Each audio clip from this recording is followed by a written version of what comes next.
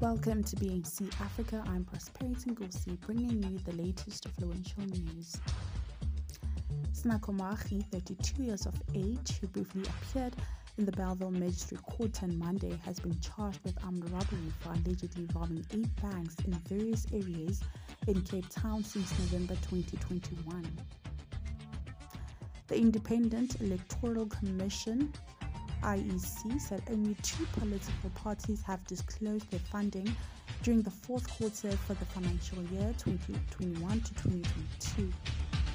The African National Congress ANC received 10 million and the Democratic Alliance DA received 2.5 million. South African media personality and Idols SA judge Simizi Songo found himself in hot water with SARS as his furniture was reportedly auctioned off recently to pay off his 3.5 million tax debt, which has been owing since 2014. The South African Health Products Regulatory Authority has announced that anti-parasitic drug ivermectin is no longer allowed to be prescribed to COVID-19 patients. Ivermectin is normally used for large animals like horses and cows, which weigh a lot more than human beings. Such high doses can be highly toxic in humans.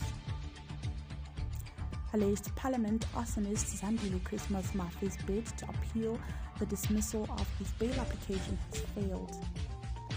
The appeal followed the Cape Town Regional Court's judgment in February, which ruled that the defense failed to prove exceptional circumstances as to why Mafe should be released on bail.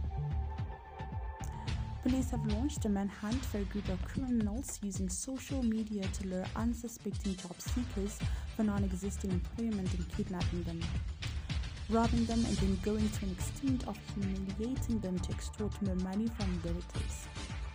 The police have opened cases of kidnapping, rape and robbery. Those are your news for today. Till we meet again tomorrow at 5 p.m. I am Nkosi and thank you.